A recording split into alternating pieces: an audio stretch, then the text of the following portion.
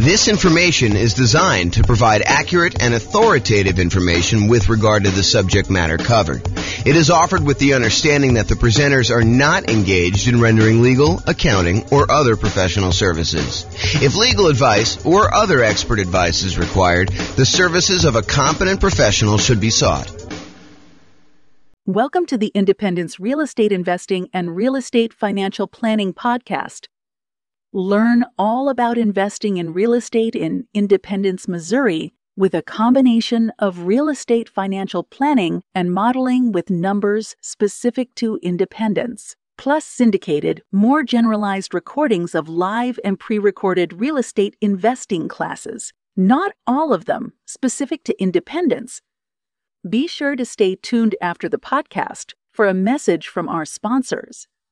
Well, good morning and welcome, everyone. This is James Orr, and this is a brand new class. I think it's going to be a really short class, actually, but it is an important class, and that is actually in the title. It is the importance of loan planning for real estate investors. And you're like, loan planning? What is loan planning? Well, there are limitations on how many and what types of loans you can typically get, and also the preferred order, the order that is going to be optimal for you as certain types of real estate investor. Like if you're going to be a nomad or something like that, then there are definitely a order of loans that you may want to consider. And there's probably exceptions to all these things I'm about to say, but it is good to think about this because you could back yourself into a corner and put yourself in a situation where you wish you would have done things differently had you only known. And so this is my opportunity, my way of telling you in advance so that you do know and you can plan around this. Okay. So before I even begin, I will tell you, these are discussions you should be having with your own lender and your own real estate agent. And so, go sit down with them. And part of what I think a real estate agent and what a lender should be doing is offering you this type of consultation. They shouldn't be, in my opinion, just selling you a house or selling you a loan. They should be helping you plan, helping you kind of like formulate a plan and make sure that you avoid making mistakes down the road. It's not just about getting this deal done. It's about getting to your ultimate goal of being financially independent with real estate, if that is your goal. But whatever that is, you really should be talking to your lender and your real estate agent and kind of getting this plan. Okay, so let's talk about loan planning. First, you can get Fannie Mae, Freddie Mac loans. These are the quasi-government loans that most lenders sell their loans to. You can get those until you have 10 non-owner occupant finance properties. Okay, so you still got to be able to qualify for all these, but your personal residence counts as one as well. So if you have a property that you're living in, you can have 9 additional non-owner occupant finance properties. And then they're going to cut you off from getting additional non-owner occupant investor finance properties from Fannie Mae, Freddie Mac. So that's sort of the rule, is that 10 finance properties.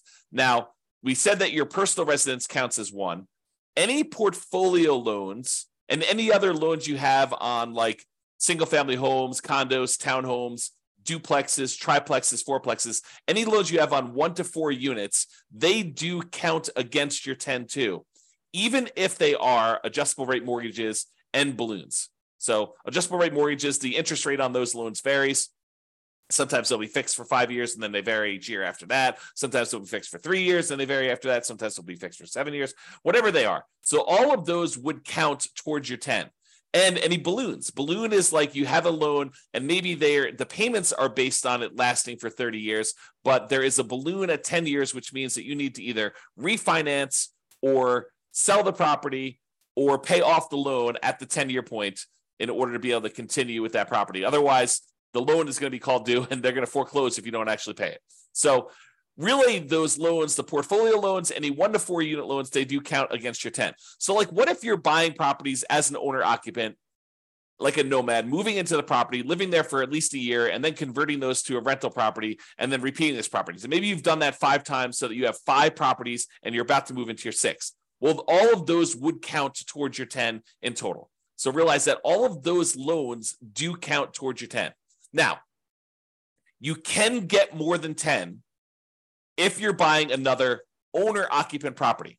So let's say you decided you're going to go buy, 10 investment properties. You have a inheritance from mom and dad or your rich uncle, and they actually allow you to go and, they give you enough money so that you're allowed to go and buy, 10 properties. You've got enough down payments for 10. Are you then, and you get 10 Fannie Mae, Freddie Mac sort of loans where you're putting 20% down, 25% down in order to buy those.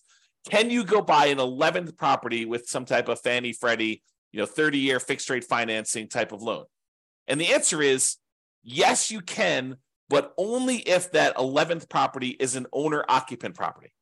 You can buy more than 10, but it has to be an owner-occupant property. So you need to be able to think this through about like how many loans you're going to get and what type of loans you want to get. So if you go and you do, and by the way, it's not just number 11. You can do number 15 as an owner-occupant. There's no limit to the number of owner-occupant loans you can get, and you can convert the previous ones you had to investment properties, but you can't initiate a new loan as a non-owner-occupant. You cannot get a new finance property as an investment property beyond loan 10. And that's really what we're talking about. So there's really no hard cap on the number of nomad properties that you can do. Now, you still have to qualify for all these, right? Like you still need to have your debt to income ratio. You still need to have the reserves for that. You still need to be able to qualify with your credit score. But there's no limitation on the number of loans you can get that.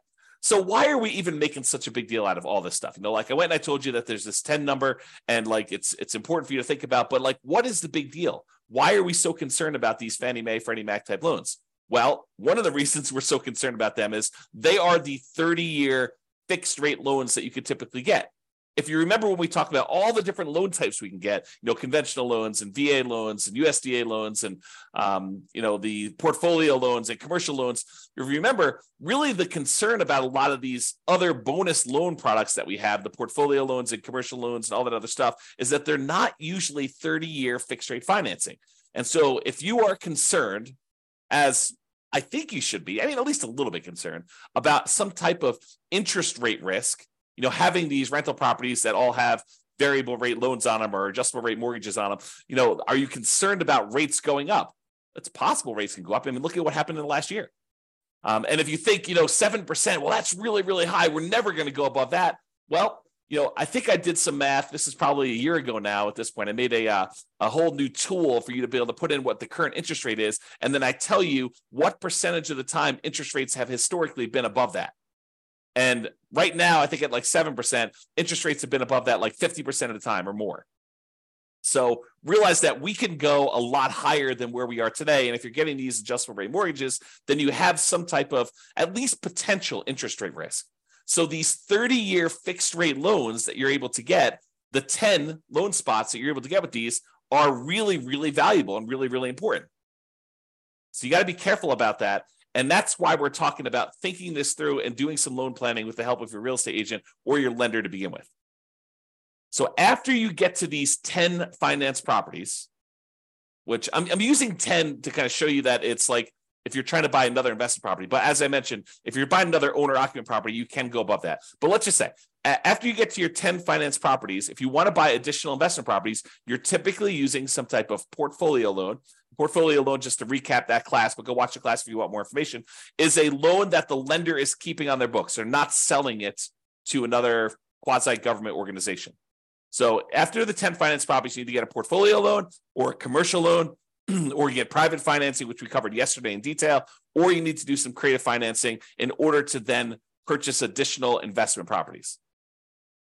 By the way, the commercial loans, which are typically used when you're buying 5 units or more, they do not count towards the 10. So if you have an apartment building, you bought a 50-unit apartment building, that does not usually count as one of your 10 finance properties. So there's kind of a way to kind of think about that too. So, some people might use the strategy of, I'm going to go buy whatever it is, 10 investment properties over time. I'm going to wait for the equity to kind of build up in them. Some properties going up in value, so they appreciate a little bit. You're paying down the loan, so you're paying down the debt, and your equity is increasing. And then eventually, you might use a 1031 exchange where you sell those properties, move the equity from your properties, and you go buy a 25-unit apartment building or 50-unit apartment building or 100-unit apartment building, whatever you're going to do. And then you could start back over with your Fannie Freddie loans if you wanted to do it that way. That is a strategy to do. But it's important for you to think through, what will my situation look like? What will my number of properties and what loans will I have on them? And what will my cash flow be? I mean, like, you're thinking about this whole kind of like process, your vision of what it will look like when you are financially independent. And then you're saying, okay, based on that, how am I going to get there with the loans I have? Which ones of these are going to be my 30-year fixed rate financing loans? Which ones I'm planning to hold long term? And I want to have those really good low interest rate, fixed rate financing loans in place. And which ones am I going to use just as kind of like short term rocket boosters to get this really amplified return in the beginning, return on equity in the beginning, and then eventually you're going to sell those off, 1, 2, 3, 4, 5, 10 years in the future, and utilize that equity to maybe either invest in something else or pay off the existing properties you have or whatever you're going to do there. So understanding what gets you to financial independence and what that looks like for you is important. And then sitting down and figuring out which loans are going to go with which properties is what we're talking about. Loan planning. How you're going to get those loans and which ones are going to be there and what will look like at the end. And if you have to do some really complicated stuff in the middle, what it will look like in each one of those complicated stages. Okay. So use your first 10 loan spots wisely. These are the 30-year fixed rate loans with low interest rates and typically high mortgage balances, especially if you're doing some type of like nothing down nomad / house hacking strategy, or low down nomad versus house hacking type strategy where you're basically buying properties with 3% down, 3.5% down, 5% down, or nothing down if you're doing USDA or VA for the first couple ones. So make sure you think through these ones because they're typically the really high mortgage balance ones, and they typically have relatively low interest rates compared to the other loan products you can get, and they're fixed rate financing. So have a good loan plan and think that through. Now, one of the considerations when you're thinking about this is if you know that you only have 10 of these and they tend to be the better loan products you can get, you may want to think about trying to use larger loan amounts for those if you can. Now, I'm not sure this would be my overriding principle, but if you have a choice, if you're on the fence, and it really doesn't matter if you go a little bit larger or a little bit smaller, using these in order to get a larger loan spot tends to be better. And here's why. Imagine for a minute, you've got 10 loan spots, which you do. And you could use those loan spots to go buy 10 $100,000 properties today, or you could use those loan spots to go buy 10 $300,000 properties today. If you fast forward into the future and you bought the 10 $100,000 properties and they eventually get paid off, and sure, they're appreciating and stuff like that, but we're going to assume that we're talking about in today's dollars what they're worth. Once they're paid off, you have 10 $100,000 free and clear properties, which is about $1 million worth of property. However, you got 10 $300,000 loan spots. Now you have 10 free and clear, paid off $300,000 properties, or about $3 million in net worth. Which would you rather have? Would you rather have $1 million in net worth? Or would you rather have $3 million in net worth? I know this sounds overly simplified, but that's what we're talking about. If you take larger valued properties and larger loan balances, and you use those optimally for your fixed rate 30-year financing, that's what we're talking about. The difference is deciding which ones and which size loans you ultimately want to have paid off free and clear at the end. Okay, another little trick if you're doing these. So we've been talking about you're limited to 10 30-year fixed rate financing loans from Fannie Mae, Freddie Mac. And that is typically per person per tax return. And what I mean by that is if you and your spouse are married, even if you got all the loans in your name and your social security number, if you share a tax return, that is typically the most loans you'll be able to get, the 10. However, if you and your spouse are married and you each file tax returns independently, separate tax returns, and you alternate getting the loans, one gets one, the next one you buy, you get the other one, the next one you buy, you get it, the next one to buy, they get it. So basically they go back and forth over and over again until you have 10 loans in your name, on your social security number, on your tax return, and they have 10 loans in their name on their tax return. Then you can get up to 20 in a married couple. But again, you're going to want to check with your underwriter to make sure that your underwriter is interpreting the rules that way. and that this is going to be okay with them. Because if they're not, maybe you check in around with a few other lenders to make sure that you do this. But if you really know that you're going to want to have more than 20 of these loans, then you could plan that ahead of time and separate them out. You don't want to go like this. This might be one of the more concerning things to do. Kind of like one of the pitfalls you might make is you get loans and you don't need your spouse on there to qualify, but you put them on the loan anyway, just because you want to have them on the loan. Like you feel like you're doing this together in an act of solidarity, and you decide, hey, look, I'm going to put you on the loan, so we're going to do this. You don't need to do that if you can qualify for the loan by yourself. Now, you could talk to an attorney to make sure that your estate plan is set up such that if you pass away or they pass away, that you're set up correctly. But you don't need to be putting everybody on the loan at the same time. Just take that into account if you're going to be close. Now, if you're in a marketplace where you're like, hey, look, we're talking about, I like my marketplace right here. We have $500,000 properties. That's about the price of properties that you're buying for single family homes. And if you know you need, 6 of those in order to be financially independent, and you're not planning on buying twice as many as you need, then letting them grow for a while and then using the proceeds to sell off half of them to pay off the other half. If you know that you're only going to need 6, then we really don't need to do that complicated loan planning. 6 $500,000 properties will get you $3 million. For a lot of folks, $3 million of paid off free and clear properties at the end is going to be enough. Not for everybody, but I think for a lot of folks that number would get you there. Okay, if you're getting, whatever it is, $2,500 a month in rent on a property, about a third of that's going to be in operating expenses. So, you're probably doing about $1,600 a month. 1,600 times 6, that's what? That's like just over $10,000 a month, adjusted for inflation. That's your net after all expenses on a free and clear property. So I think for a lot of folks, getting to $10,000 a month would be fine if they were doing that. And that would be 6 properties. So you don't need to get too complicated if that's your situation. However, if you know you want to do more than that, if you're going to say, look, I want to ultimately have 15 properties or 20 properties or 100 doors or whatever your number is, then you should be planning for this. Okay? All right. So that's what I got on loan planning. We got one more slide on the order of loans if you're doing the nomad strategy.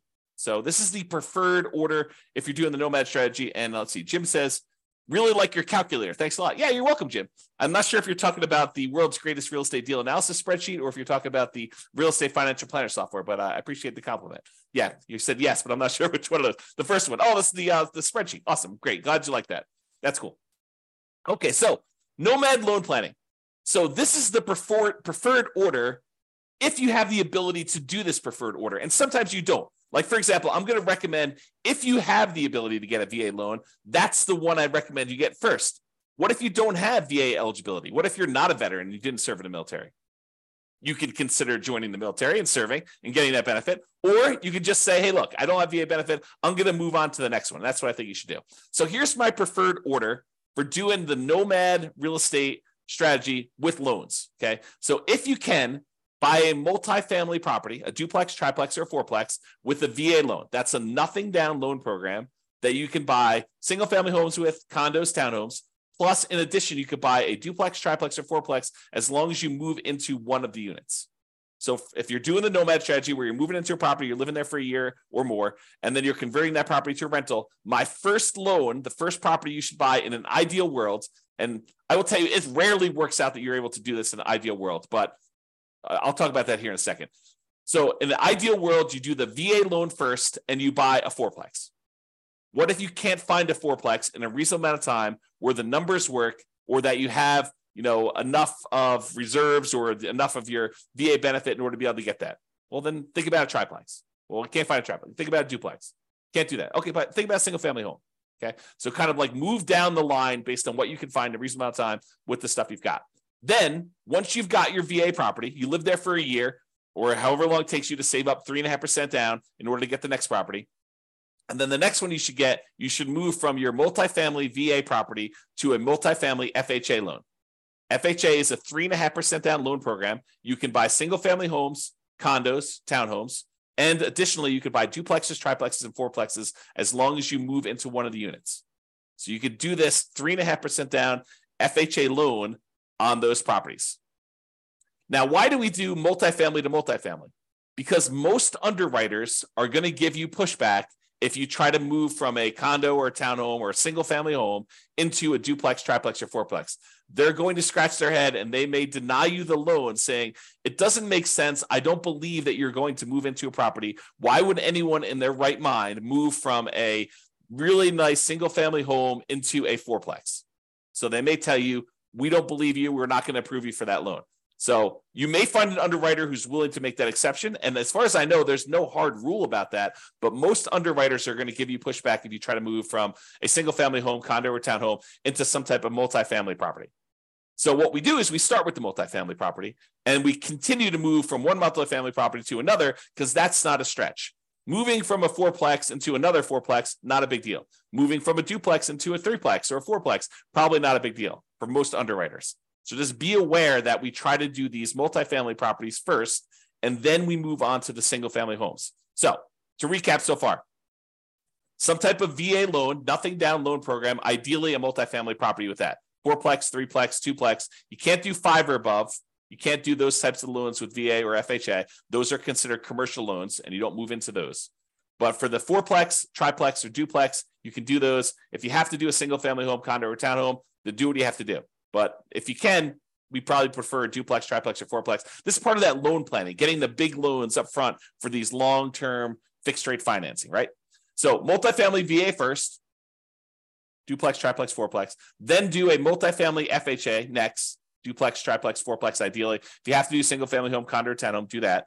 Then after we get through those, then we move on to conventional financing, or in some really rare exceptions, if you've lived in the FHA loan long enough or the property values have gone up fast enough, sometimes you can refinance the FHA loan into a conventional loan, then do another FHA loan as well.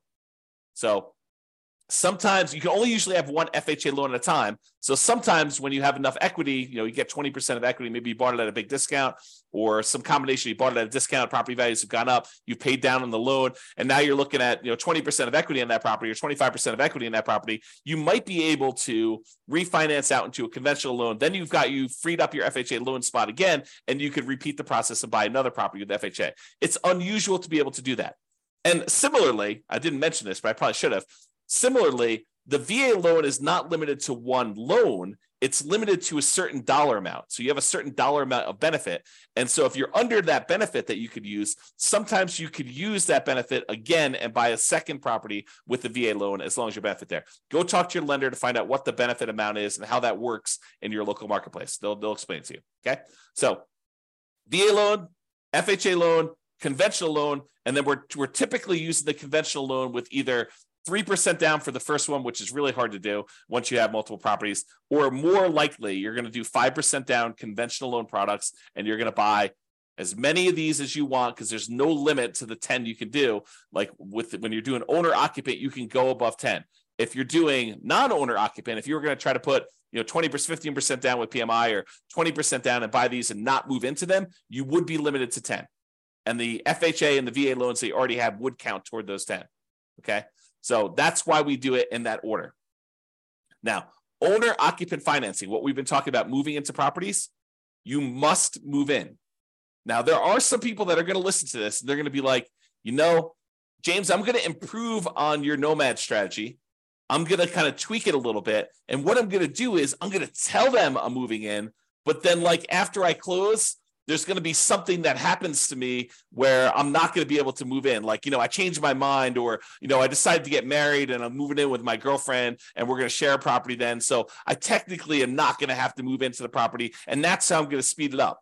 I'm basically I'm going to tell them I'm getting an owner occupant property. I'm going to get an owner occupant loan, but then I'm going to either move in for a really short period of time, like a week, or I'm not going to move in at all. And I'm going to sort of trick the system because I know that I could do this.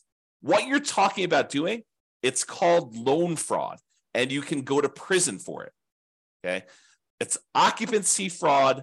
It's a type of loan fraud, and yes, lenders do check. When I teach this class and I talk about this live with other people, we have a lot of people in the room that are doing the nomad strategy where they're moving into properties. So I do a poll of the room. I'm like, okay, let's see. So of the people here that have done this nomad strategy where they've got an owner-occupant loan, they moved into the property, and they're living there for the first year, how many have had a lender come and check to make sure that you're living in the property? And like half the room's hands go up. Yep, they do check.